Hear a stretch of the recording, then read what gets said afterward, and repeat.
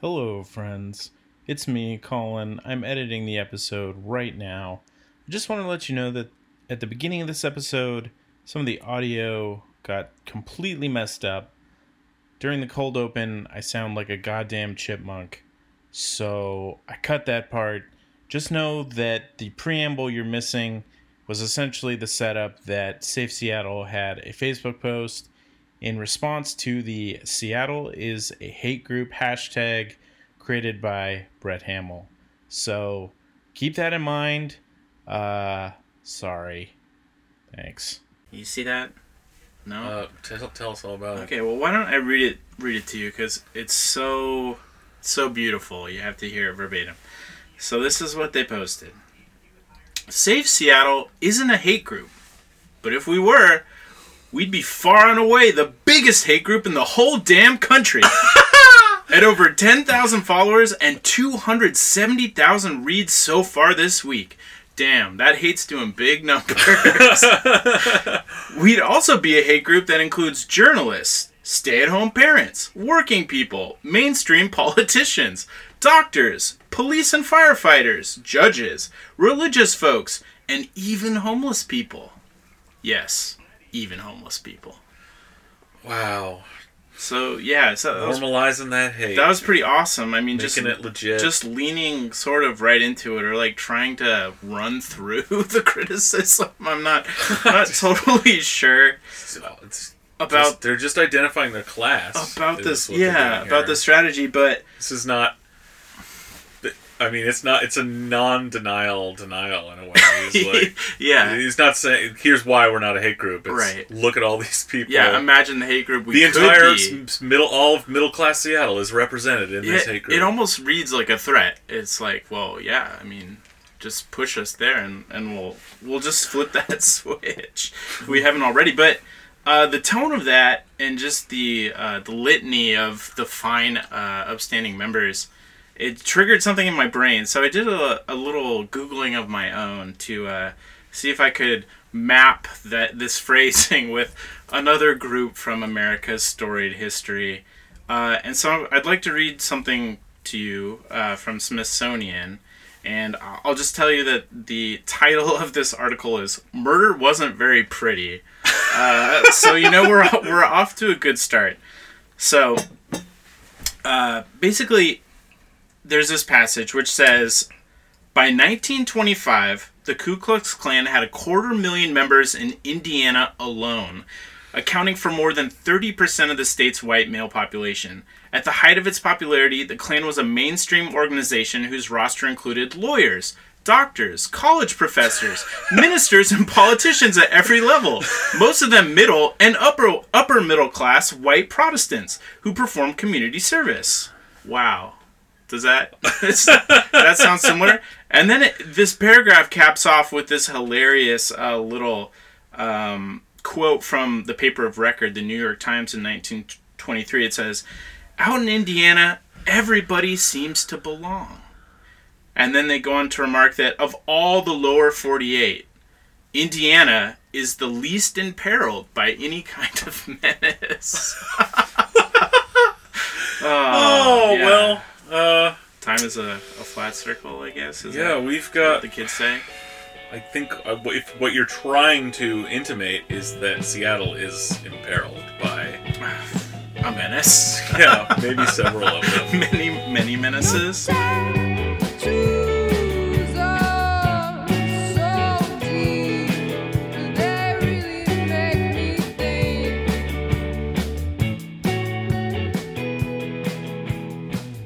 Welcome back to the show. It's Seattle Sucks, the show about hating the city we love. I'm Colin, here with Greg, and we have a guest. Hey. Greg, would you like to do the honors? Yeah, my buddy, Walé Ogundipé, the co-chair of Seattle DSA, on the boat with us right now. Thank you. Walé, man, thanks for coming. Hey, I'm glad to rock the boat with y'all. Wow, we hadn't even thought of that pun. I know, that's pretty good. Yeah, well, I feel stupid for not having ever said that before. I just always think about mermaids for some reason.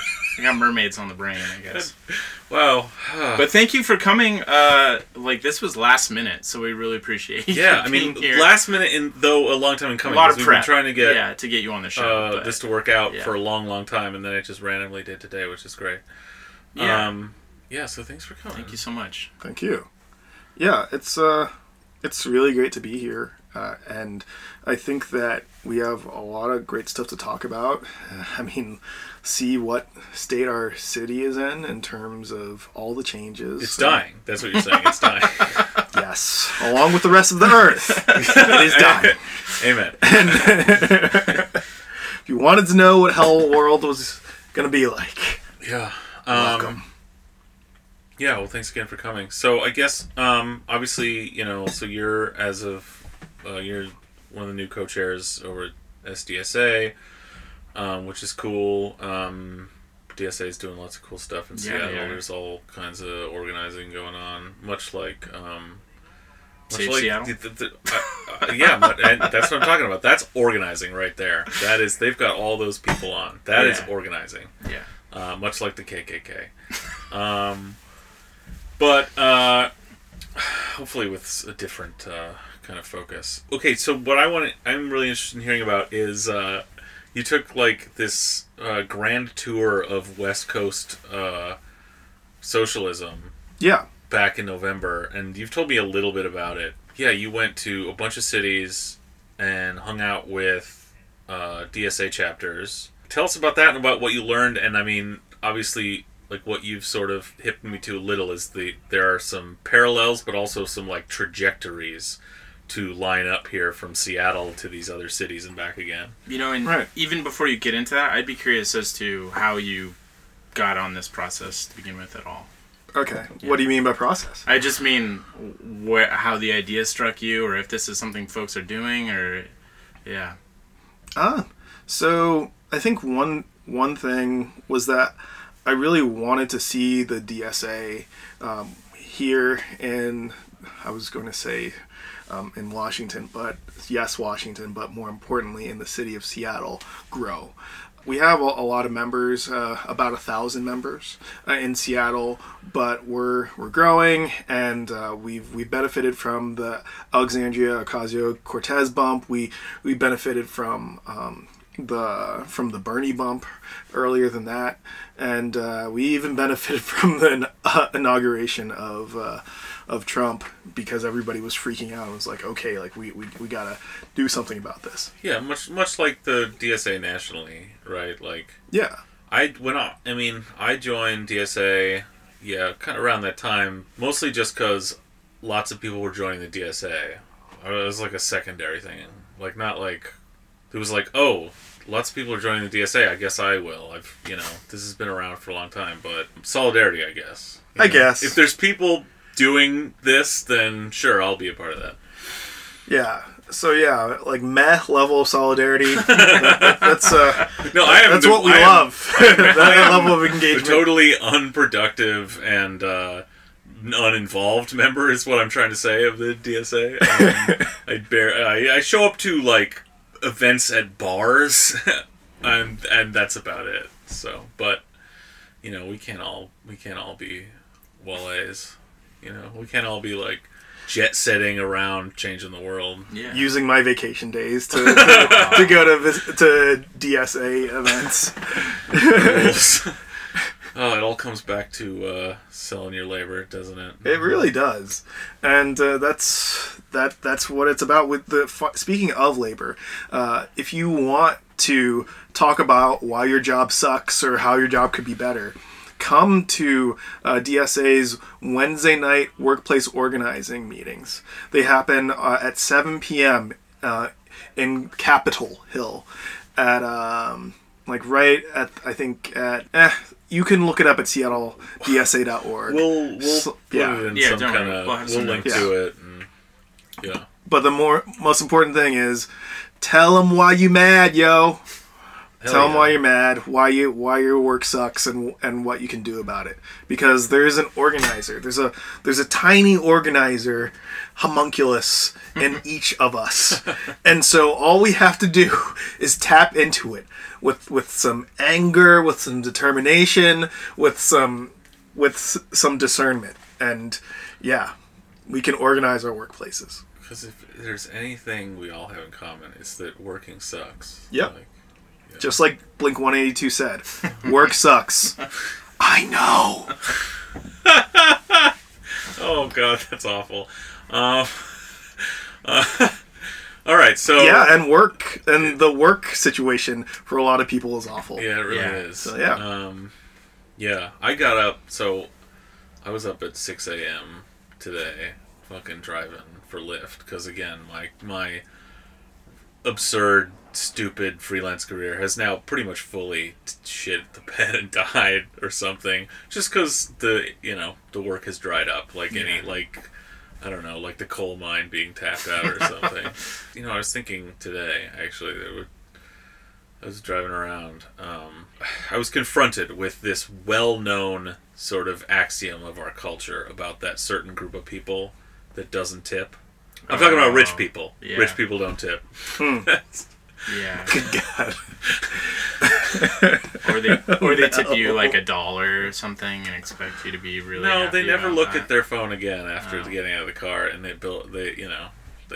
no one tip. Actually, the truth is, I think we should, say that as a mantra, like rich people don't tip, because that's definitely true. But actually, no one tips except service workers. That's the only people who tip their Lyft driver.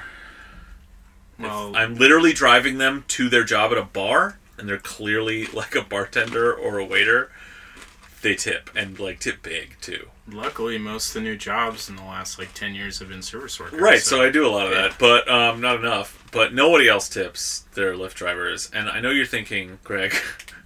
I guess you've never driven me then. yeah, I haven't, not yet. And but of course you could say, well, maybe they're just not tipping you, Greg. Yeah. But I maintain a 5-star rating. I'll have you know. Congratulations. So that is great news. I've won capitalism. I don't know how much into the weeds we really want to go, because I'd like to hear about this trip. But I thought that in the early days of these driving services, there was kind of institutional no tipping. That was That's part Uber. of the platform. It was Uber. That was Uber? Okay. So then when Lyft, one of their pushes to catch up with Uber was you can tip on our app, meaning drivers you are can get human tips. beings. Yeah. That was their different vibe, It was Damn, that fist rocks. bump your driver. Yeah. There was them way of encouraging drivers to go with them instead of Uber, Okay. tipping. Again, it's just really a different structure, but yeah, it turns out nobody really tips. Anyway, that was my work bitching session. Walé, back to what brought you on your trip. Oh, as a parting remark, there's so much funny business on Lyft. Now that their stock is a publicly traded stock, that they're trying to pump up their stats, and so I have had, once they went public, I've had more of these weird cancellations, more more long waits for people to pick me up, and just weird mapping things. It really sucks, because it's okay, we're going to tweak what we can to make ourselves seem more profitable to our investors, and that's all that matters. Yep. Well, that's just the market working. So That's a capitalism, right? yes. Yeah. That's a capitalism indeed. But yeah, it started, my trip started before I even got on a plane. Ha, I'm a storyteller, aren't I? And so it started with my being involved in the Tax Amazon campaign here in Seattle. Right. And the Tax Amazon campaign was a campaign to tax the biggest 3% of businesses. Yeah. We talked about it extensively on this podcast. Yeah. Okay. So yeah. But Yeah, so I think everybody... I mean, yeah, we can just review basically. This is the head text we're talking about. The very small, mostly symbolic, tiny amount of money to be raised from massive corporations. Yeah. And so, like, we wanted to have it so that we could fund affordable housing in Seattle. And Amazon hemmed and hawed and did all that it could to fight it. And we thought we had won when it actually became law, when the bill passed. But then Amazon fought even dirtier. They threatened to stop construction. They stopped construction, and so they really cowed some of the building trades, and that it meant that we ended up having a repeal. Yeah, what, like days later? Yeah. They checked with 2 Jeff. weeks or something. Yeah. They checked with Jeff, and Jeff was like, nah. It was the Gladiator. He just was like this from his bulletproof window and then went. In day one. Yeah. From high up in And day one, there's a there's spyglass. Oh, we were both thinking the same thing. They've got, from the council chambers, a telescope that they can look up into Jeff's office. And I think we may have already made this joke, but then somebody like burns some kind of, it's like the new Pope. They burn like different colored stuff to let you know. So if they it's see thumbs up or thumbs down. him thumbs up, thumbs down, like the Emperor. Yeah. Then to let all of us know that like white smoke comes out of Yep. And when then, they've heard then from we Jeff. all, like point towards South Lake Union and get down. Yeah. It's a good metaphor and hopefully not a literal manifestation of what our future will be. Yeah, no kidding. And so, yeah, it was really interesting to kind of see, okay, this really sucks. Seattle sucks. And what do we do now? So, like there was more housing organizing that we got involved with. There was some tenant organizing that we got involved with. There's tenant organizing that Seattle DSA is a part of right now, and just putting in that work, because you can do more than just organize your workplace. You can organize the place where you live. Hell yeah. Mm-hmm. Yeah. Organize this marina. Yeah. Yeah, that would rule. It is definitely possible, and I just imagine that your landlord is like the captain from The Simpsons. He's just like, "Arr, Yeah, pretty much. just pay your rent." There is a salty old dockmaster, for sure. Yeah. That's excellent, and so capitalists come in many shapes and sizes, folks. In all shapes and sizes, they're shitty. And so I just knew that there was some need for some inspiration. I needed some inspiration. I needed some ideas about what we could do. This was demoralizing. Yeah. Like, this loss, this defeat snatched from the jaws of victory. Yeah. So we didn't even. I mean, we weren't even involved in it, and we felt pretty demoralized at the time. Yeah. So I can only imagine, how much worse that must have felt. Yeah. And so, based on that, I wanted to regroup, and in November, I decided that I was going to check out a few different places, and while I checked out these places, see how DSA was faring. And so I went to Colorado, and it was a really awesome experience because their DSA chapter was able to celebrate just huge Democrat victories. But at the same time, it was a Pyrrhic victory because their version of the carbon tax bill also got shot down in November.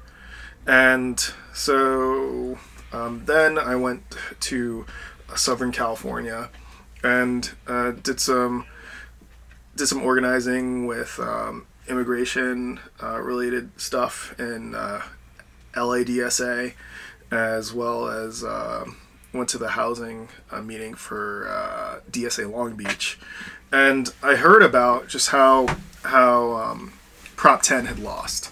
So Prop 10 was this proposition in California to repeal the ban on rent control that covers like most California rentals.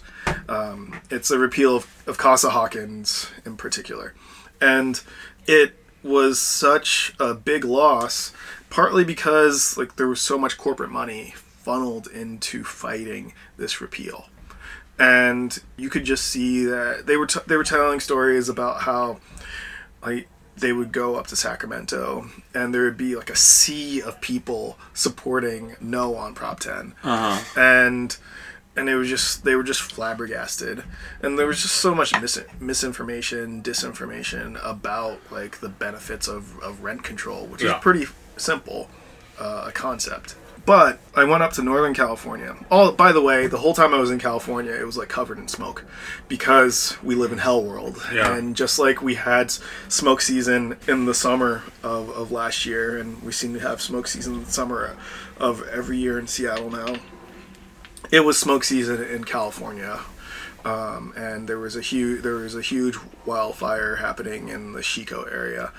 And so went into this Blade Runner looking world of smoke in Silicon Valley, and went to like one of their Silicon Valley DSA meetings, found out like what they're doing and in the wake of the loss, and really like the thing to do is to have more grassroots organizing, see what you can do on a municipal level, and like you might not be able to have rent control, but you can have something that can provide some similar benefits. And then I went to San Francisco DSA, and they were really great with grassroots organizing in terms of mutual aid and direct service. So San Francisco DSA bought up a bunch of gas masks and N95 masks, and they ended up giving out more gas masks than the city of San Francisco. Wow. And so much so that the city of San Francisco started directing people to San Francisco DSA's office. That rocks. Wow. So, like, look at San Francisco DSA. Be like them. They're awesome. Yeah. And that was an excellent experience, and that's one of the reasons why we've already within Seattle DSA passed a resolution. Well, is it a resolution? We have agreed. We voted to fund buying up of masks for Seattle for when our smoke season inevitably comes this summer, because we live in hell world. And like a lot of research went into it. We spoke with San Francisco DSA, and we just know that this is a public health issue. This is an issue about environmental justice and environmentalism in general, and there are just so many reasons why it intersects with Democratic Socialists of America, especially here in Seattle. Yeah, I mean, if there's another fire season like last year, this last week may be the only week of like good summer weather we have all year. Yeah, well, I think they're projecting a very, very bad fire season because we're starting to look like we're in a drought already. Really? Yeah. Yeah, there's some reporting on this week. I think Crosscut maybe had an article, but Holy shit. yeah, fire season's starting early this year. So, God, yeah. wow. Well, Cool. I guess it's good that we're prepared then. Damn, it's like Moses and Joseph and the granaries and stuff with the Pharaoh. Yeah. Wow. 7 years of feast, 7 years of famine. Exactly. Yeah, like I had a Technicolor coat and I had a dream, and then But see, in the biblical story, when the people come to you for the masks, yeah, you sell them to them, and when they need more, you buy them into slavery. You know, that's how it happened in the Bible. You're just going to give them away for free. That's the better version. Oh my god. Yeah, the Bible's a really, really, really awful book. That's what that story's about. But Yes, that was a totally accurate depiction of what happened in the Bible, of course, Greg. God. and the Prop 10 got shot down. Mm-hmm. And so, much like here, the head tax months earlier had failed. However, in Mountain View and in San Francisco, there was a bit of a bright spot. So in Mountain View, the comparable Google tax, which was modeled after our Amazon tax, that passed.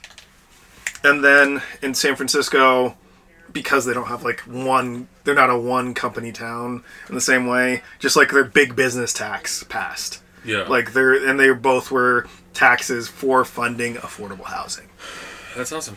I mean, it's obviously it can be done, and it's like it's not. Well, it's so.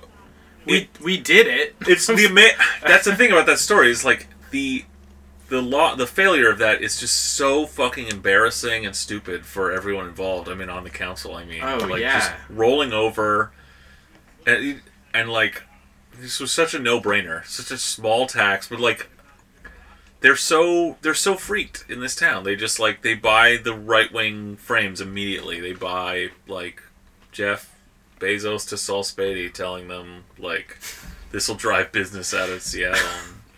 And it's like to the extent that's true, it's because they have too much fucking power. Yeah, absolutely. Yeah, they're going to Bellevue because that's what's called a capital strike. Yeah. Also, they're going fucking Gulf. For all intents and purposes, Bellevue and is Seattle. Gulf. Well, yeah, but Bellevue and Seattle, if you zoom out economically, it's like the same fucking place, really. Yeah. Yeah. And so, this is like stadium financing, right? Yeah. They're going to find some way to say, hey, we're just by being a big company in this town, we're a benefit to you. And so, anything that we want, you give to us, motherfucker. Yeah. It's extortion. Yep. And such extortionate conditions are unacceptable, and it's amazing and awesome that New York, Queens, was able to keep Amazon from showing up. Well, that's what I love. I mean, this, we've talked about all this before, but it's like our failure here with the head tax, that made national news, and it was that fucking embarrassing and obvious to everyone. Really? You couldn't... And in a state that doesn't have an income tax? Or, I mean, really? You couldn't... Really? You couldn't institute a tax that we've actually had before. Yeah. And so, eventually, I don't know, in some way, maybe the tide is turning a little, Seeing Amazon get kicked out of New York is that ruled. What a fucking surprise. Yeah, that ruled. I'm so jaded. I mean, we talked about this too. I don't think anyone even... To me, watching it didn't seem like anyone. Those boots on the ground, those organizers, those people getting in the streets. I feel like most of them didn't think they were going to win. I thought they were like, we need to make this statement. We need to make this shitty for them. When they do come, we need to never stop fighting. But then turn around and it's like, holy shit. Yeah. So I don't know. That's hopeful. Well, and hopeful. I'd be curious, as somebody who is involved in the head tax here, do you have any insight as to why it's stuck in San Francisco and Mountain View? I think part of it was that it wasn't something that was voted in by the city council. Right. It was something that was established through direct democracy. I see. These were direct initiatives. Yeah. And so because it got done on election day, it lended more legitimacy to it. And there was a situation where because this was a controversial tax, it could have gone to the vote. And because that's what Shama Sawant and like the rest of the head tax camp had wanted if there was some sort of opposition, but then like the rest of the city council got too scared. And like Jenny Durkin has received like $350,000 from like either Jeff Bezos or Amazon. So Also, she's never lived a day, I think, that wasn't like that she wasn't terrified. I think. yeah, I think she lives in fear. That just someone generally, that's her someone whole she mindset. thinks is cool is upset with her. Yeah. well, Or that she's, I don't know, like out of the even a tiny bit out of step with the centrist mainstream, you know. Or whatever, like right-wing frames scare these people, you know. This is what we talk about. yeah. So okay, so wait, so all right, so that's Colorado, L.A., Bay Area.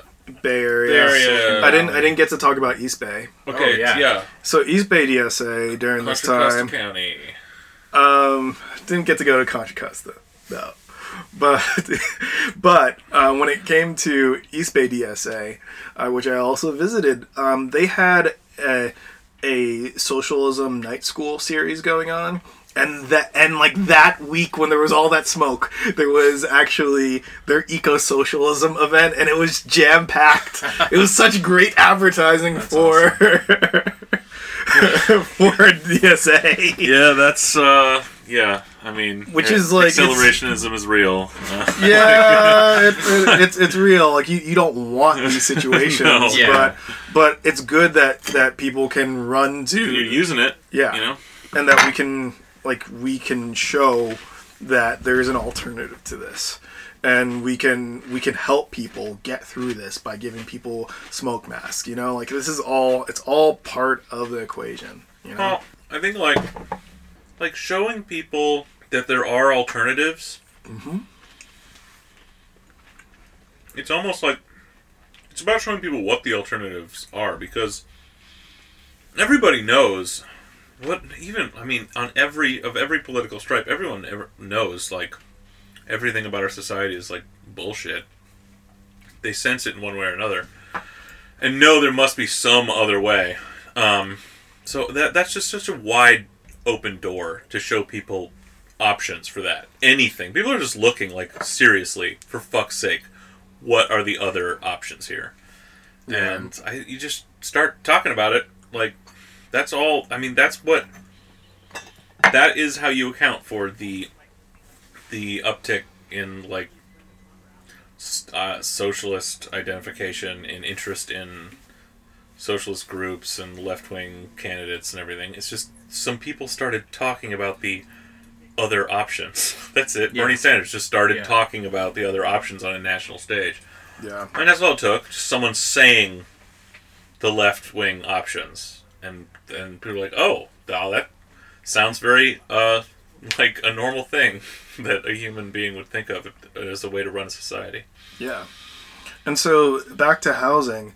There have been some advances in housing in terms of Oregon. Oregon recently passed rent control. Statewide. Yep, statewide. And so How does that work there? What is the There's the a- details of that I believe it's a 7% cap. per year? Yeah, per year. That's still pretty high. It but- is still pretty high. So ideally, it would be in our case we'd go for like a 2% cap. Yeah. So Or like a 10-year moratorium and then a 2% cap. That, yeah, I mean, these landlords aren't hurting, you know. yeah, I mean, yeah. Okay, so Oregon passed it. So California, you were saying, much like Washington State, also has it on the books that it's not legal, right? Right. Well, it's restricted. Yeah. So like there are. So if a building is built, I think later than a certain time period, then it can't have rent control. Right. So Right, so all you have to do is tear down the building, basically. yeah. Talk to us about the possibility of rent control here in Seattle. Sure. So, in a personal capacity, just like I'm speaking in a personal capacity here, in a personal capacity, I supported rent control as a measure, as well as economic eviction assistance as a measure, in solidarity with Shama Sawant, who is currently on the Seattle City Council for District 3. And she's just started promoting some kind of new rent control measure, right? Correct. And she was saying, I believe, like 2% would be a good cap in terms of increase year over year. And it's not just a campaign to get people talking about rent control, but also to really shame the thoroughly Democrat legislature that we have on a state level, because they should have passed some sort of repeal of the rent control ban yesterday. Yeah. And they haven't done that Yeah. yet. So it's a matter, why haven't they? Like, let's get this going. The time is now. And basically, once the rent control ban is repealed, ideally that would mean that there would be rent control in Seattle. So the idea then, right, is to pass something in Seattle that puts it on the books in Seattle, even though it's not enforceable because of state law. Right. So that the minute, and as a way of generating support for it statewide. Yeah. So that the minute that it does pass on the state level, yeah, it comes into effect in Seattle. Exactly. So Washington State Legislature, the Senate, the House, and the Governor's office are controlled by the Democrats, including a presidential candidate and the congressman when we were growing up in Bothell, Jay Inslee. So why they can't get this shit done, right? Like they can't. They did just make some housing moves, though, didn't they? They announced greater funding for affordable housing. I can't remember what it increased by. And then they also increased eviction notice. But no, really, yeah, that one I hadn't heard. This was very recently, like this last couple weeks. But I saw no talk of rent control. Yeah, that didn't change. And they also, so just this week they passed the new 2-year budget, and one thing that had been on the table that saw a lot of Democrats were talking about was introducing a capital gains tax. Yeah. And that just went away. That's just, so another tax in a state where it is supposedly illegal under the Constitution to have an income tax. God damn it. Where we can't in the city, we just cannot pass any kind of tax. We cannot tax anyone. We cannot, in the law, the Democrats can't get their shit together to do it, and they can't, and of course, so no surprise that they can't get rent control. Meanwhile, 3 hours to the north of us in Vancouver, people are renting out places for $1 a month or something absurd like that because they have a vacancy tax. Yeah. Because there's so much global investment has gone into Vancouver's real estate. Similarly, it's gone into Seattle's real estate. Happened there first. Yeah. Along with London and then San Francisco. Yeah. And then they were sniffing around for more, and they're like, you know what's between Vancouver and San Francisco? And also has a tech industry and is basically a desirable place, Seattle. Yeah.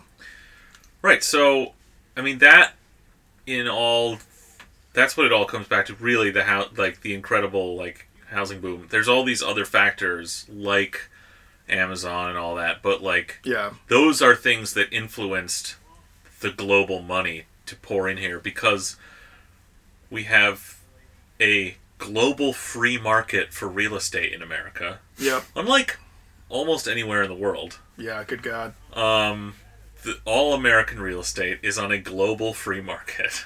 Yeah. And that's no exception here. And so that global free market can pick a place to pump and store, and maybe sometime in the future dump, but they're storing wealth in vast quantities here in Seattle real estate. The most effective way to do that has been building luxury condos. Yep. Which, do we know the vacancy rates of these in Seattle right now? Like, the apartments were at like 25% vacancy last summer, I think it was. yeah. But I haven't seen any figures on condominiums. So yeah, so this happened in Vancouver earlier, right? Yeah. And like they're ahead of us by like 10 years. But them, way behind their own curve, but ahead of us, they finally enacted some measures to control the flow of capital into real estate and to regulate that. And one of those is what were you saying? A vacancy tax. Yeah, so you tax a vacant unit. Yeah. So, meaning, if you're not going to rent it out to someone, the city comes and puts a tax on that. Yeah. Meaning, it's therefore cheaper for you to save the money on the taxes and rent it at a rate someone will pay. Yeah. Which at least is going to bring down the cost of renting on these units. Maybe if in a city like Seattle where luxury units have been overbuilt, it may turn those luxury units into really nice, more affordable apartments that just have luxury apartments at affordable rates that the maintenance won't be as good on probably. But also, if you're saying there are people actually renting for $1 just because it's cheaper than paying the because they're still saving on the, what that means is that the power of capital in the rental market has been broken. That's what you call a buyer's fucking market there. Yeah. Okay? Like a renter's market where you can dictate the price. Where they're so desperate to get someone in that fucking place that you can tell them to fuck off, but here's $1. Yeah. You know? I mean, that's some serious power. That is a massive reversal of economic power. And it sounds good to me. Yeah. Well, let's bring capital to its knees. Fuck yeah. Certainly, like, the actual landlord class. Yeah. Yeah. I mean, to reiterate, I live on a boat. I am a homeowner. Proudly, yes, a middle-class American dream lift-driving You even floating have a hat homeowner. for it. Yeah. Oh, here's this is... Oh, yeah. This is my captain's hat. Oh my god, excellent. Oh my god, that's perfect. So, folks, Greg is wearing a captain's hat. That's like a kind of flat cap captain's hat, just giving you that visual. Yeah. Yeah, so, but like, that's, yes, it's very cool and I like it, but it's also because I'm I can't, how else would I live in this city? Totally. Except, like, at a dock. So, that's where we're at, Yeah. That's the situation of our society, and it's really whack, to put it one way. And on top of that, like, we're here on occupied, like, Duwamish and Coast Salish land. Like, just the whole, like, concept of real estate is based on that knowledge is patently offensive. Yeah, yeah, some people own the land that's been sold to them by someone who sold it to someone who sold it to someone else who murdered someone for it. Yeah. That's called primitive accumulation, folks. Yep, that is primitive accumulation. It's fucking gross. And everybody should read An Indigenous Peoples' History of the United States, as well as Caliban and the Witch. Just some book recommendations. Yeah, no, thank you. We like those here. That's good. So, Walé, like, tell us, rent control in Seattle, Sawant is pushing something, there's a plan, like, what's going to happen over the next year to make that happen, or the next 6 months, or whatever, or before the election? Well, the interesting thing is that there's also economic eviction assistance that she's pushing forth, and that can be brought into law, like, today, tomorrow. There's no state impediment to that. Exactly. And the thing about economic eviction assistance is, like, if you're priced out, you get some sort of assistance. And from where? From the landlord? I believe it's from the landlord. Yeah. Yes. Yeah. And so that that is huge. It also is in keeping with something that recently passed in Portland, where I believe that it's if you do not give enough notice for an eviction, or if you just like have like a no cause eviction, you have to pay for the moving cost of that person that you're evicting, and that's brought down evictions significantly. So if they actually put enforcement mechanisms into like eviction regulations, our eviction rules are not too bad in this city. The problem is no one understands or knows what their rights are. Right. Tenants Union, Seattle Tenants Union, is that what they're called? I believe that there's, you know what, I don't remember the name. It might be Seattle Tenants Union, but there's also like I think B Seattle. Yeah. Okay. Because like they have information sessions about how to advocate for yourself as a tenant. And even if you just go to like Tenants Union website, like they have some like you can just read like a few pages of like, oh shit, like there's all these rules they have to follow, and shit I can trip them up on. And I always say just like, drag it out and make it as painful as possible. Kicking and screaming. Yeah. I mean, the best thing to do if you're gonna get evicted is to really get evicted, because at that point, you just not pay them for 6 months and then get evicted, rather than just like leave when you're told and then you just save 6 months on rent. Yeah, I think that's a little. I think that's a little challenging though, because like to have an eviction on your record, it almost guarantees that you're gonna have trouble getting another rental. Yeah, that is very true. But you know what? If you just move on to a boat, no one's going to check that, so... Damn, that's some galaxy brain shit. Yeah, so B Seattle has tenant rights boot camps. Yeah, awesome. So if you go to seattletenantbootcamps.org, you can see what your tenants' rights are, find the actual events, and find out what your rights are. Cool. And we will just stay tuned for news on this rent control fight and see where that goes, and maybe we'll see something here in Seattle that'll maybe lead to something on the state when all the Washington State Democrats are replaced by, I don't know, Matt Shea clones. Yeah, or some kind of multiplying androids that would still be better than what we've got now. I don't know. Fire ants. Just like some fire ants. Okay, cool. Well, Walé, thank you for finally coming by the boat, getting on the podcast. Super cool to hear about your trip, and all, the, fights you got to peek in on last year. It's a pleasure. Yeah, so, okay, wait, where can we find you on the Twitter machine, for example, or anywhere else that you're doing stuff? Obviously, you're doing stuff with DSA, but just you personally, what's your Twitter handle again? It's copacetic, but spelled Kopasetik. That's Kopasetik. Awesome. I'm on all sorts of social media, and I'm on OkCupid. Yeah, that's right.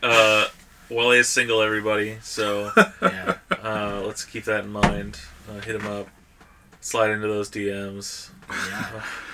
Keep those cleats down when you slide. Oh my god. Okay. Colin?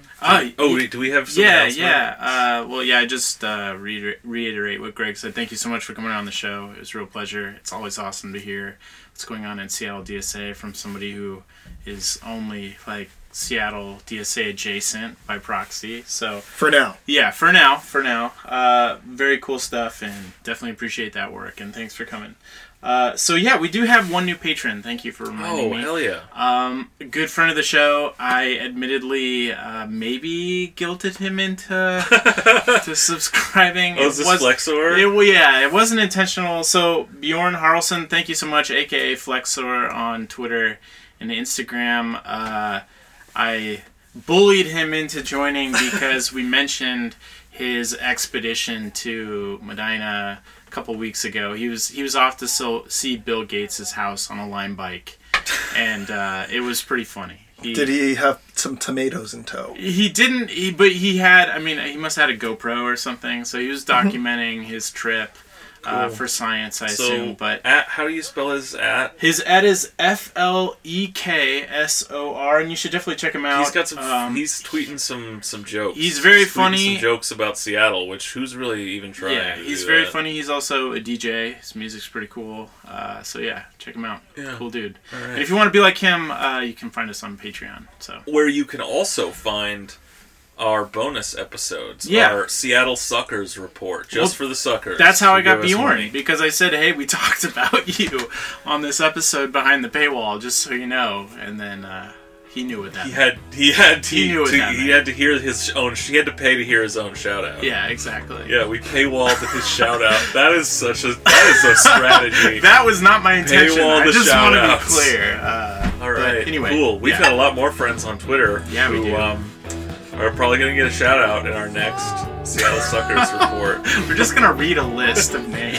Yeah, and say some nice complimentary thing about them. Yeah. So if you want to hear what we're going to say about you, pay up. You. All right. All right. Thanks, everybody. Yeah, thank you. Thanks, Walé. Thanks.